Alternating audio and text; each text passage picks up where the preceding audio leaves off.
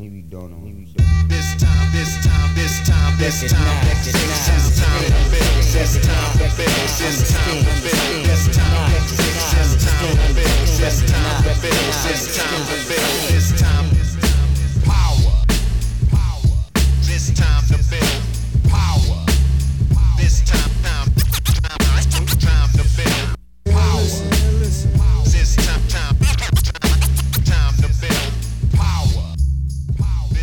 What's up, everybody? I'm your host, Chris Hampton, and I'm here today to answer a bunch of listener fan questions from various places on the internet where you might be able to find me.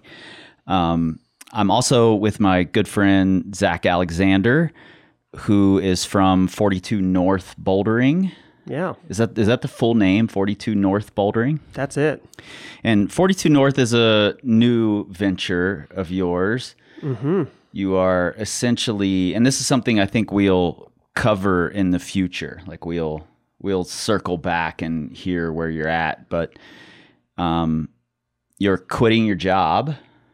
Yep. Effective March. End of March, beginning of April. And venturing out on this solo thing, 42 North Bouldering. So tell me a little bit about 42 North and what it's going to be. Sure. In my mind, as it sits, I'm sure it'll evolve some as time goes on. You know, 42 North is going to have a few parts to it, but maybe the biggest part, especially initially, is going to be a resource for Wyoming bouldering. You're working on a guidebook for the Rock Shop. I'm working on a guidebook for the Rock Shop. That'll be maybe the first big production part of the 42 North. And there will be other information, other resources on the website outside of the Rock Shop, but I'll have a Rock Shop guidebook hopefully out early this summer 2021. And then the other part of 42 North will be, maybe this is more of like my personal exploration into using rock climbing as my medium for personal development and how that is applied to, like, you know, improving at rock climbing, but also the greater person of me, you know? Yeah. And I think, you know, if you're someone who's been following Power Company for a long time, that's something you can probably relate to, you know, that resonates with you, because that's a lot of what we have tried to do to kind of create better humans through the guise of rock climbing. Yeah. It's just our medium. Yeah, totally. And this is kind of a treat for me, actually. I had mentioned to you on a number of occasions, Zach and I are climbing partners. We climb outside quite a bit together. We climb in the gym quite a bit together. And you're one of the more thoughtful, one of the climbers who puts a lot of thought into what they're doing in the gym and outside and just in climbing and in life in general. And I've talked to you on a number of occasions about, you should come on the podcast and you should talk about some things. And you're like, no way, you know. And now that you're moving into this 42 North, you kind of have to start putting things out into the public. Sure. Well, it's flattering of you to say that stuff. I'm not totally sure if I agree, but it's nice to hear. Yeah, but I've had I'm sure lots of people can relate to this, but my reservations about being more public with some of my thought processes and, you know, whatever else. But if, you know, I'm changing spheres in my life, so to speak, and it makes sense to be part of that change. So yeah, well, I'm glad it's happening, and if nothing else, I'm just glad I get to trap you into talking on microphones as much as we have recently. Sure. We've been, and this is why you're here today, you know, helping me answer these questions, because we've been working on an online course called Boulder Builder, which is going to be one of the components of a larger home wall series of courses. Mm-hmm. And Boulder Builder is essentially if you already have a set board or a spray wall that already has holds on it and you're trying to make up boulders, which is something that a lot of people struggle with, making up really effective boulders in an efficient manner. This course kind of goes in depth on all the things we could come up with in that vein. More in depth than I think either of us thought we were going to go. Certainly me. Yeah. I thought it was going to be a much smaller course, like a, $29 kind of a thing. But at this point, there's over 3 hours of discussions of you and I talking. Wow.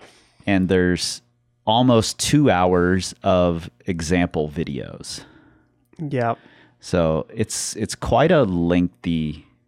Is it lengthy or lengthly? What is it? I don't know. It's got to be lengthy. Lana would know. Lana would. I don't know about this ly that you're throwing in. Lana the would lengthly. revel in me making the mistake if she Yeah. was here. So it's one of those. But it's far more lengthy than we thought it would be. Yeah, it's kind of maybe at a first thought, it seems like not such a long topic, but then when you dive into it and you try to break the information down in a way that you can present it to others so that they have something to digest and take away from it, it became more of an endeavor than I expected for sure. Yeah, and that's kind of why, we've been teasing this for a couple of years. I've been talking about, I want to do some episodes on home walls. I want to make some home wall videos. I started a home wall video series on YouTube, and then pretty quickly, ran into a place where I'm like, I don't have the medium yet in which to convey what I really need to. I didn't have the skills to make the videos I needed because I wanted more in-depth conversation, but I also wanted videos to show examples, and it just seemed like there wasn't a good place. And this course that we're building makes it all work in my mind. And that's why we're doing this podcast now, to answer some of the questions and let you know what answers you can find in the course. And there, if you're watching this on YouTube, there'll be a link to the course down in the description that will answer a lot of these questions far more in depth. And if you're listening on the podcast, same thing right there in your show notes in your Pocket Supercomputer. So let's jump into these questions. Sounds good. And I'm going to try to give credit where credit is due for these questions, but if I mess up your names, sorry. You're just going to have to live with it. It's sometimes reading names on Instagram, you don't know where the pauses should be. Yeah. What is it? A handle? Is that what you call it on Instagram? Yeah, Yeah. exactly. Well, it's not even is it a name then? Well, even if it is, Yeah. like if someone's name is Evan something, how do I know it's not Eva in something, So Sure. it's damn near impossible unless I happen to know you or have talked to you. So we're going to try to give credit. First question is from RJ Oman, and we have met. I hope Minnesota is good right now. Climate control hacks, interestingly, from Minnesota. Heat, AC, humidity, things like that. How do you deal with those in your home wall? And all of these questions are based around the home wall experience. That's what I asked people, what they wanted to know about. So what are the climate control hacks? Well, in my mind, first and most important is, you have your resources available to make your space as comfy as possible, whether it's heating or cooling or whatever it may be. But after you've utilized your resources as effectively as possible, then it's your mindset. If it's cold in the gym, then you know that it's cold in there and you take your puffy and you prepare yourself. And that's first and foremost. Yep. And if you know it's going to be hot, you go in there expecting that that's what it's going to be. Yeah. You take your water, maybe, you could have your resources, but that's the first thing is, if you're going into a space to to climb, to practice, to get better, to train, whatever it is, however you frame it, then your mindset is the first step. Yeah, I agree. And, you know, we do have quite a few things in the gym, in the machine shop. Oh, it's very comfy. To help us out. And I do that largely because I want to remove as many excuses as possible and have it be totally about you, you know, so that you have to hold yourself accountable. Yeah. And we have a big window AC unit, like an industrial, not a major industrial unit, but larger than a normal small unit you would put in a window of a house. Yeah. And then we also have a propane heater with a propane line running outside. And it's a propane heater that's meant to work in indoor spaces, you know, unvented spaces. I think that's important to know. You don't want a propane heater that needs a ton of ventilation. Otherwise, you're just letting all your heat out. And then we also have, because the room is fairly tall, we have fans up in the upper corners that push the heat down, which I think is necessary. There are a lot of times when we've heated the room and we're all sitting on the pads and it feels still pretty chilly down there, but you get to the top of the wall and it's blazing hot up there. Absolutely. Yeah, that's helpful. And you have lots of windows and doors for when you're in that middle zone and you don't necessarily want to use the electricity for the AC. And we're in Wyoming, it's cool outside often. So. Yep. And one of the tricks of like this, like climate control inside your gym is that you're using a ton of chalk in there too. And it can get very, very chalky if you're not willing to open the doors and windows and let the AC out or let the heat out, you know. And one thing you could do is use liquid chalk. I know a lot of people who do that. I'm not a fan. It's expensive. In the really dry climate here, it also tends to make me split more often if I'm using a lot of liquid chalk, and I just get too dry. But one thing we've done, and it's not a great solution, but it does work a little bit, is just using filters like you would put in a furnace in your house on the backs of the box fans that are up high. And it does collect a lot of chalk. You have to be pretty diligent about shaking them out, which I am not. Yeah, but we're pretty good about vacuuming. We do vacuum a lot, try to keep the chalk that builds up off the mats. Yeah. So there's quite a bit you can do there. Bob also asked about humidity, dehumidifiers in particular is what he asked about. But in here, sometimes I feel like I would need a humidifier even because it gets so dry inside the gym when we're heating it. Well, I think I kind of maybe run on the slightly sweatier side of skin. So it's, I mean, you know, it's in this same vein, whether it's hot in the gym or I'm sweaty on the slopers in there. I mean, I just take it with a grain of salt. That's like not my space for, I'm measuring performance as much as that's my space for practice. So if I don't get to climb the hardest sloper project, but instead I find a sloper climb that's maybe slightly easier, but still challenges me because my skin is sweaty or whatever it may be, I'm accepting of that. So I can't imagine making the room more humid personally, but I mean, well, and Bob's in the Midwest, and yeah, you're never going to want to make it more humid out there. When I climbed on a spray wall in West Virginia in the summer and in Kentucky in the summer, I just knew that was the case that I was walking into, and I can't personally, I wouldn't spend the money on a dehumidifier. It just wouldn't line up that for me and that value, that return on investment. But if it makes sense for you and your space and you feel like it would help you be more effective or put your brain in a better place for your session, then I mean, by all means. Yeah, I think it can be a really valuable tool. Yeah. You know, if it does that for you, if it takes you out of that excuse space I've considered that we all end up in. Bringing my portable fan into the machine shop before so that I could have it closer to the holds or just closer to my hands in between. Yeah, so. Especially when we're climbing with like Lana, who wants it to be 85 degrees in there. Oh, absolutely. Yeah, that's You know. that's a Then we have to like sneak windows open and Yeah. hope she doesn't notice, things sure. like that. Turn So, the heater off when she's not looking. yeah. So good question, Bob. And I think, you know, if any of you guys have other specific ways to do it, we've kind of only hit the surface level stuff there.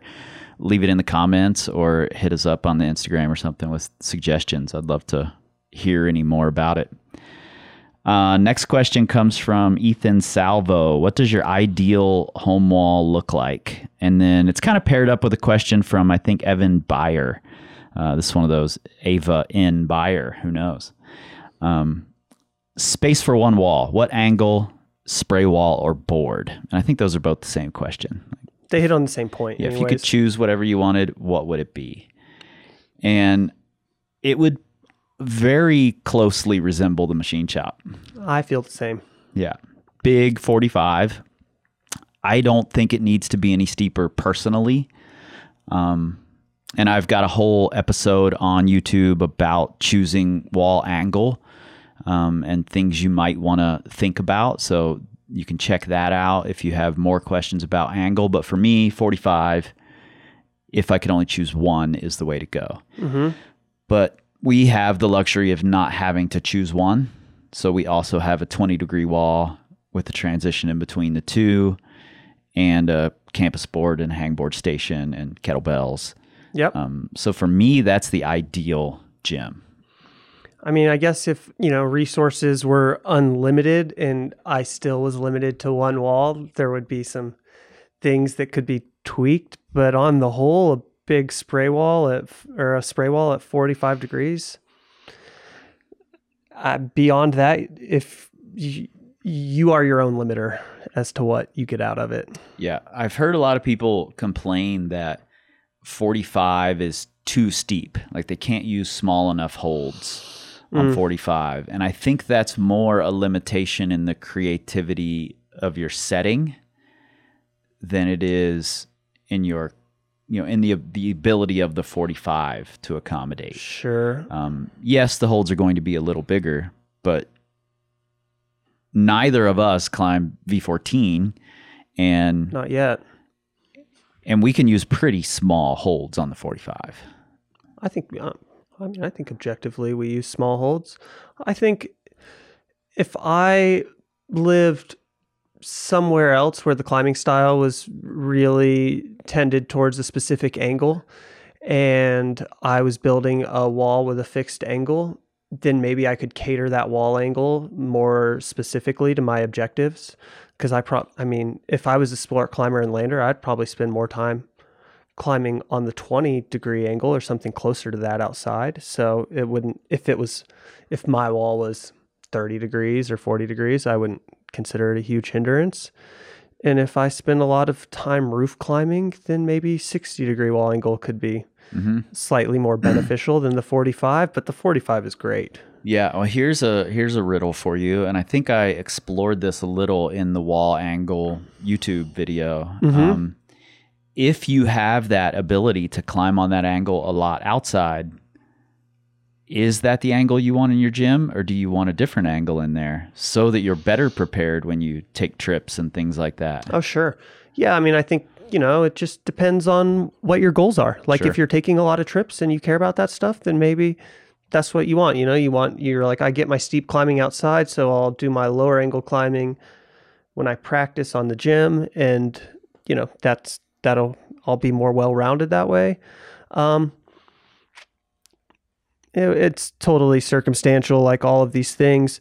But say I was a climber and I was climbing in pre-straw all the time, and that's where my biggest goals were, roof climbing or something like that. Then maybe I wouldn't build my spray wall to be a dead roof, but climbing at 60 degrees, I get the transference into the roof stuff, and I have a little bit more transfer into your 40 to maybe even 30 degree territory on like overhanging steep terrain outside that's not a roof. So it doesn't have to be exact. Yeah, and we were climbing yesterday in the gym filming for the Boulder Builder course, and I remarked to you that the problem you were climbing on, because it sort of traverses low on the 45, with your feet at the same level as your hands, it's tracking, is essentially like roof climbing.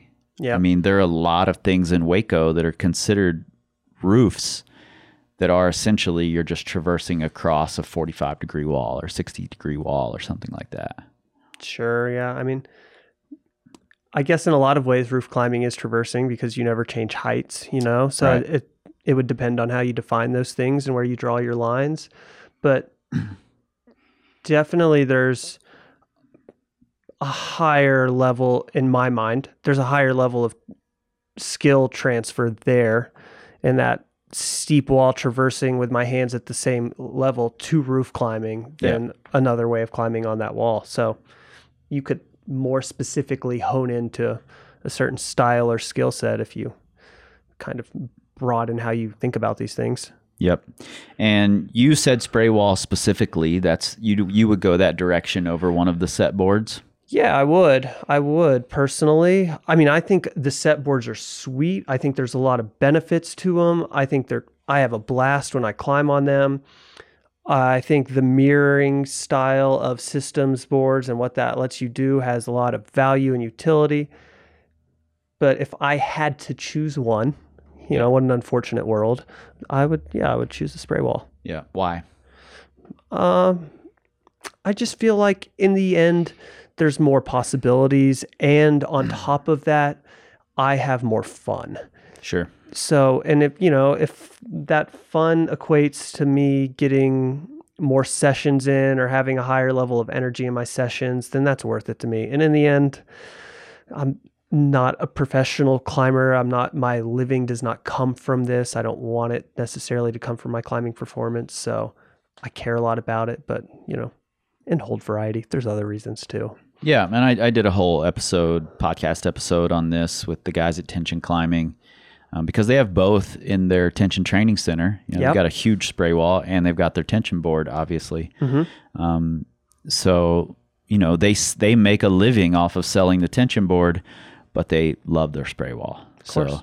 So they have great opinions on that. And you can check that episode out. I'm also spray wall fan. I love the skill of making up boulders and like learning how to connect movement together. Mm-hmm. I think it's a skill that transfers really well to going outside, especially if you're developing new boulders or, climbing on things that you've not seen video of, which is a rarity these days, but it helps figure out movement. It helps you be more creative when you're making up problems and figuring out how they work, instead of, I'm going to scroll to this problem on the moon board and then I'm going to go to Ravioli Biceps account and see how he did it, and then I'm going to do that beta. There's a lot of creativity that's possible there that you just skipped over. Yeah, I do think, you could still set your own boulders on. Absolutely You can. could treat the And moon should. board like a spray wall or whatever and not look at the app and come up with your own boulder problems. So, Yeah. but it's easier to fall into that trap, or, it also has its benefits of just using that resource rather than exercising your own creativity. Yeah, I do like that there are a bunch more boards coming online. That used to there's just a be lot. the moon board. Now there's moon, there's tension, there's kilter, grasshopper is a new one. Their board looks really interesting, more like a kind of traditional spray wall, but in a mirrored version, which is similar to how I envisioned a system wall to look in the engine room in Cincinnati, and I've written quite a bit about that. And I really do like that style, but I'm going spray wall every time. Sure. All right, next one from Justin Friend. Warming up on a steep wall with mostly bad holds. And the first question is, why don't you have any good holds? You certainly can, and there are low profile good holds that exist out there. The Escape screw-on jugs that we have, the mini jugs, and those orange Dualtex Escape jugs that we have in the machine shop are super low profile. They don't take up much wall space. Nor do those, I don't know what they're called, but the big tension in cuts that are on on the Woodman boulder. Yep, they're like XL jugs or whatever they are. Yeah, if there was a crimp right above that, I wouldn't be afraid of dry firing off the crimp and just blasting my hand into that as much as I would a lot of other jugs. Mm-hmm. Yeah, for sure. And, if you do have a wall, like some people can't warm up well on the moonboard. They're not quite at the level where those holds feel comfortable to them. And warming up on that board is hard. Mm-hmm. And I think what you can do, number one, get your body warmed up well before you get on the wall. Get your fingers warmed up before you get on the wall if you can. You can do that just by hanging on the holds.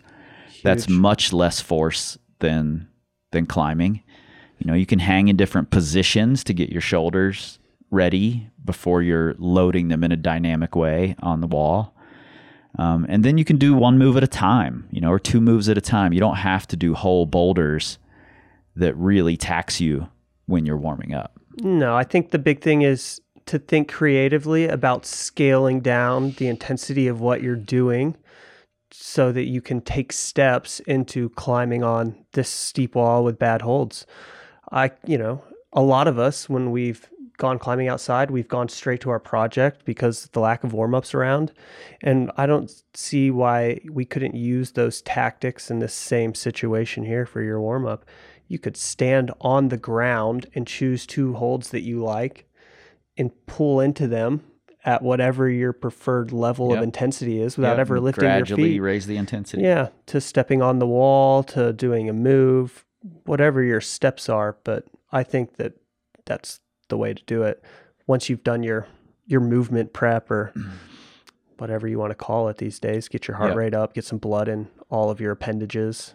Yep. And this is one of the reasons I like having a wall that doesn't change over time or just gets added to, but keeps a lot of the same problems in existence.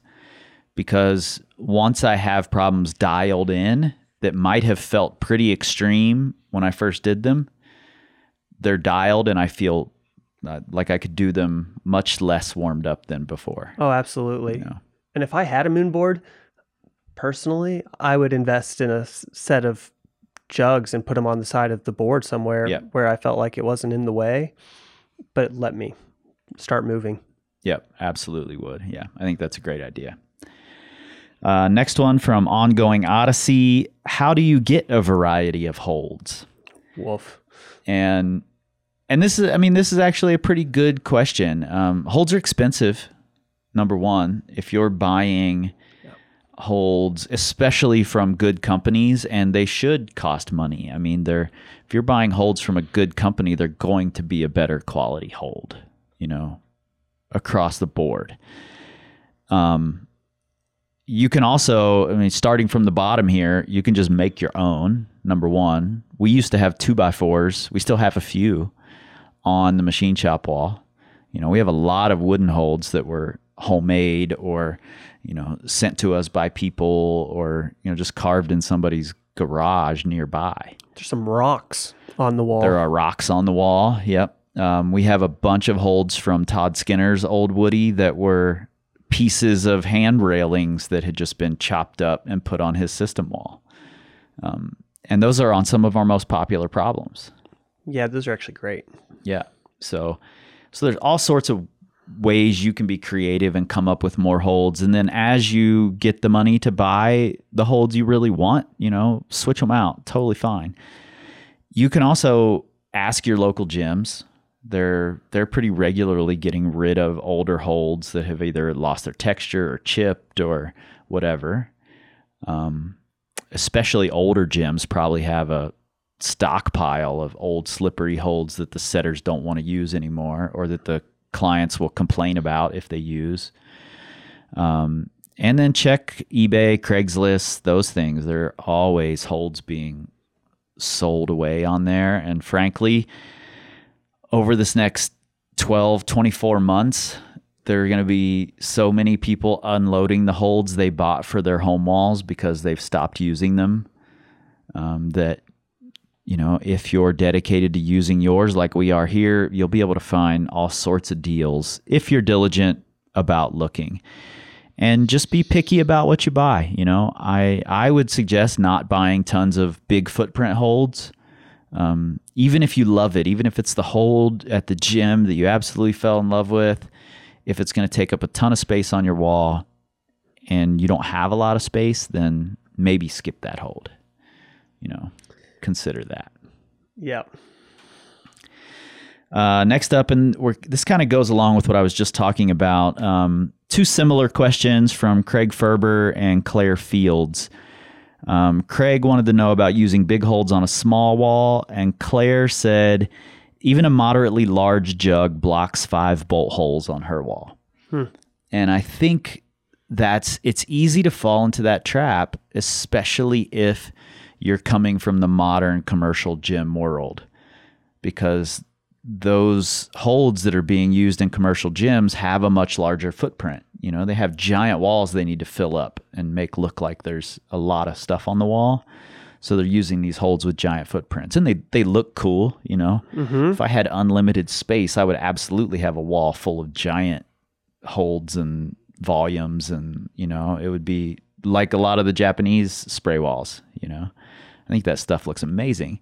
But I don't have that kind of space. So I try to find the jugs like the ones we've already mentioned from Escape, from Tension, that use very little space, you know, that don't have a high profile out from the wall or a big footprint. Yep. You know, and you brought up why the hold shouldn't have a profile sticking out from the wall. Yep. And I've replaced quite a few holds for that reason, because they stick out a little too far.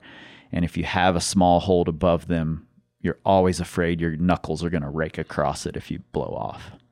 And maybe a small solution to that is the orientation of the hold, where if you have a jug where the part of the jug that you grab is facing up, so the jug is down pulling, then you have the largest profile of that hold at the top, so you can't put holds immediately above it, where if you turned it into an undercling, then maybe you would have the rounded part of that jug at the top of its footprint, and suddenly you could put a smaller hold above it, and your risk of raking your knuckles wouldn't be as high, but you still have a very big hold as an undercling that's very usable. Yeah, and then, you know, this could be a negative for some people, but I actually quite like it, is that when you flip it to an undercling, maybe it's blocking a foothold that's under it. Maybe it turns into a blocker for another handhold. Sure. And I like having those extra challenges thrown in. I just think it makes me better for it. I agree. And, you know, I think if you love and have to have a big hold on your wall, go for it. You know, sure. I needed the Boss on our wall. I had to have it, period, you know. And so we have it. And I have other big holds on the wall because I needed big open hand slopers to feed my ego, basically. So I have quite a few of those. And one thing you can do that I think is a really interesting part of it, if you have bigger holds, don't be afraid to screw other holds onto them. You know, I'm not necessarily screwing handholds into other holds unless they're like thumb catches, things like that. But I do screw feet into our other holds, especially if it's a large hold that in itself is acting like a volume. I'll add some feet onto it to, you know, then you're using feet at different angles than you do on the normal wall. So it can add a little space if you're creative. Yeah, surface area. Yeah. And the only reason I'm not adding handholds, I've seen it done quite a bit. I'm just nervous about the pulling on the urethane, you know, with the screws. I prefer to have them in wood, and that's just me. You know, it might be totally safe in the urethane. I don't know. If you know, put it in the comments here. Next up, Amanda Smith. Hi, Amanda.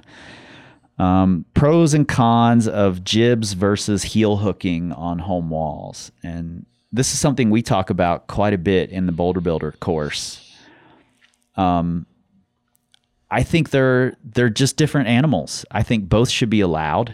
You know, there's some people who have this rule of you can't heel hook on a home wall or on a woody or on a spray wall.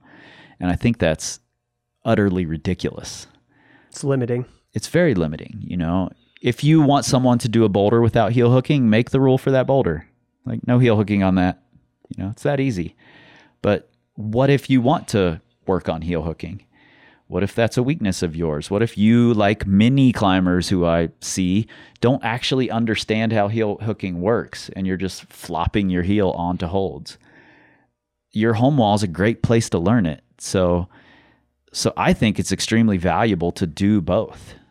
You know, if you are a heel hook master and you use that as your crutch all the time, then yeah, call it out and just step on holds and just use jibs, you know. I think they both have their pros, they both have their cons. There is 100% space for both of them, in my perspective, on your wall. Know when to use them, know when not to use them. But why limit your potential utility on your practice ground? I don't get it. Yeah, and I do think, you know, there are times where if you make a boulder that's tracking and you're using big slopers or something, it can become easier as a heel hook, you know. And then if you don't want that, if you just want people to step on the jibs, make that a rule. I think we have the room to make rules for individual boulder problems on our walls. I mean, that's one of the best ways to use your wall effectively, is to create individual rules that allow you to get out of it what you want. Make rules for individual holds. Yeah, we do all the time. Yep. So yeah, I think, you know, unlike the kind of traditional idea, you can't heel hook on a woody, I disagree. I think it's a good thing. I've seen V13, V14 climbers fall out of heel hooks on the machine shop wall. So I know that there can be hard heel hooks. It's that simple. From Brian Roby, training schedule on a home wall, shorter sessions versus mega sessions. And I sort of paraphrased this. So let me explain to you what I think he was saying, that there's sort of an unlimited access to your home wall. So how do you schedule that? What makes more sense, doing one or the other? Or how do you keep yourself to one or the other? And I mean, ultimately it all comes down to what's your schedule? What are your objectives? You know, I don't think there is one that's better than the other. They're just different. Yeah. What's your goal? What are your time constraints in your life? Make a plan, make a decision as to what you're going to try to do. Practice diligence and self-control. Yeah. Have other hobbies so that going into your home wall isn't the only thing you do every time you're a little bored. Yeah, I don't have an answer as to what's the best. It's all circumstantial. Sometimes mega sessions are better, sometimes short sessions are better, but Yep. We all have lives that we're fitting our pursuit into. So, yeah. Yeah, and I think generally speaking, you know, most people will equate mega sessions with sport climbers, shorter sessions with boulders. I don't think that's true at all. I think that's just the way people tend to think. I have a lot of my bouldering clients do mega sessions. You know, if they're going on a trip where they have 5 climbing days out of 7 days on the trip, then we're going to do some mega sessions on their home wall so that they're prepared for those mega sessions outside. You know, Yeah. and if they have bouldering nearby their house and they escape for like after work sessions, you know, that last an hour and a half or 2 hours on a regular basis, then most of what we're going to do in the gym are shorter, more intense training sessions. Sure. Know? Whatever you can do to be prepared for what you're going to be up against outside, I think that's the way to best use your home wall. If you're a rock climber, if it's just your thing for fun and you want to be better in your home gym, then by all means, do whatever the hell you want to do with it. Yeah. I mean, I'm lucky. I spent a whole lot of time at Waco Tanks, and when you go on a tour there, you're out all day long, and you could mimic that in your home wall where you warm up and then you rest for a little bit. Yeah, you come back in, you do a little work, you go back out to your wall an hour later. Yeah, I mean, on those tours, you warm up, you go to someone else's project, maybe you're hanging out, and then you go to your project, and then you go to someone else's, and then you go to a different project, you know? Yep. So the world is your oyster. Yeah, and the home wall is just such a great tool. I know it can be easy to overuse. You know, that's a question we got a lot in here, was getting overuse injuries, bouldering, especially on a home wall. So exercising some diligence. Yeah, that's unfortunately and fortunately, that's on you. You have the control to change it, but it's not always easy. Yeah, absolutely. So we've got a lot more questions. We're going to do several more episodes of this instead of trying to pack them all into one, because we'll be here for 4 or 5 hours if we do that.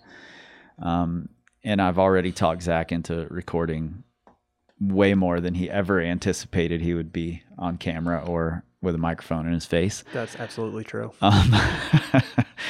So when you're getting this, the Boulder Builder course is out and running. You can check it out in the description on YouTube or in the show notes in your Pocket Supercomputer on the podcast. And you can find it at powercompanyclimbing.com with all the other things we do. If you're checking me out on the Facebook or the Instagram, you can find it there. Soon you'll be able to find Zach at 42 North. Is it 42northbouldering.com? Yep. All right. That'll be up and running fairly soon, and we'll let you know when it is. And until then, be on the Twitter. Tell the people on the Twitter, send out the twits or the tweets or whatever happens on there about the Boulder Builder course, because lots of your friends, especially if they're climbing at your wall, need to learn how to set better boulders. I'm just being honest here. Tweet about it, but you're not going to find us there because we don't tweet. We scream like eagles. This time, exercise time to fix. This time to fix.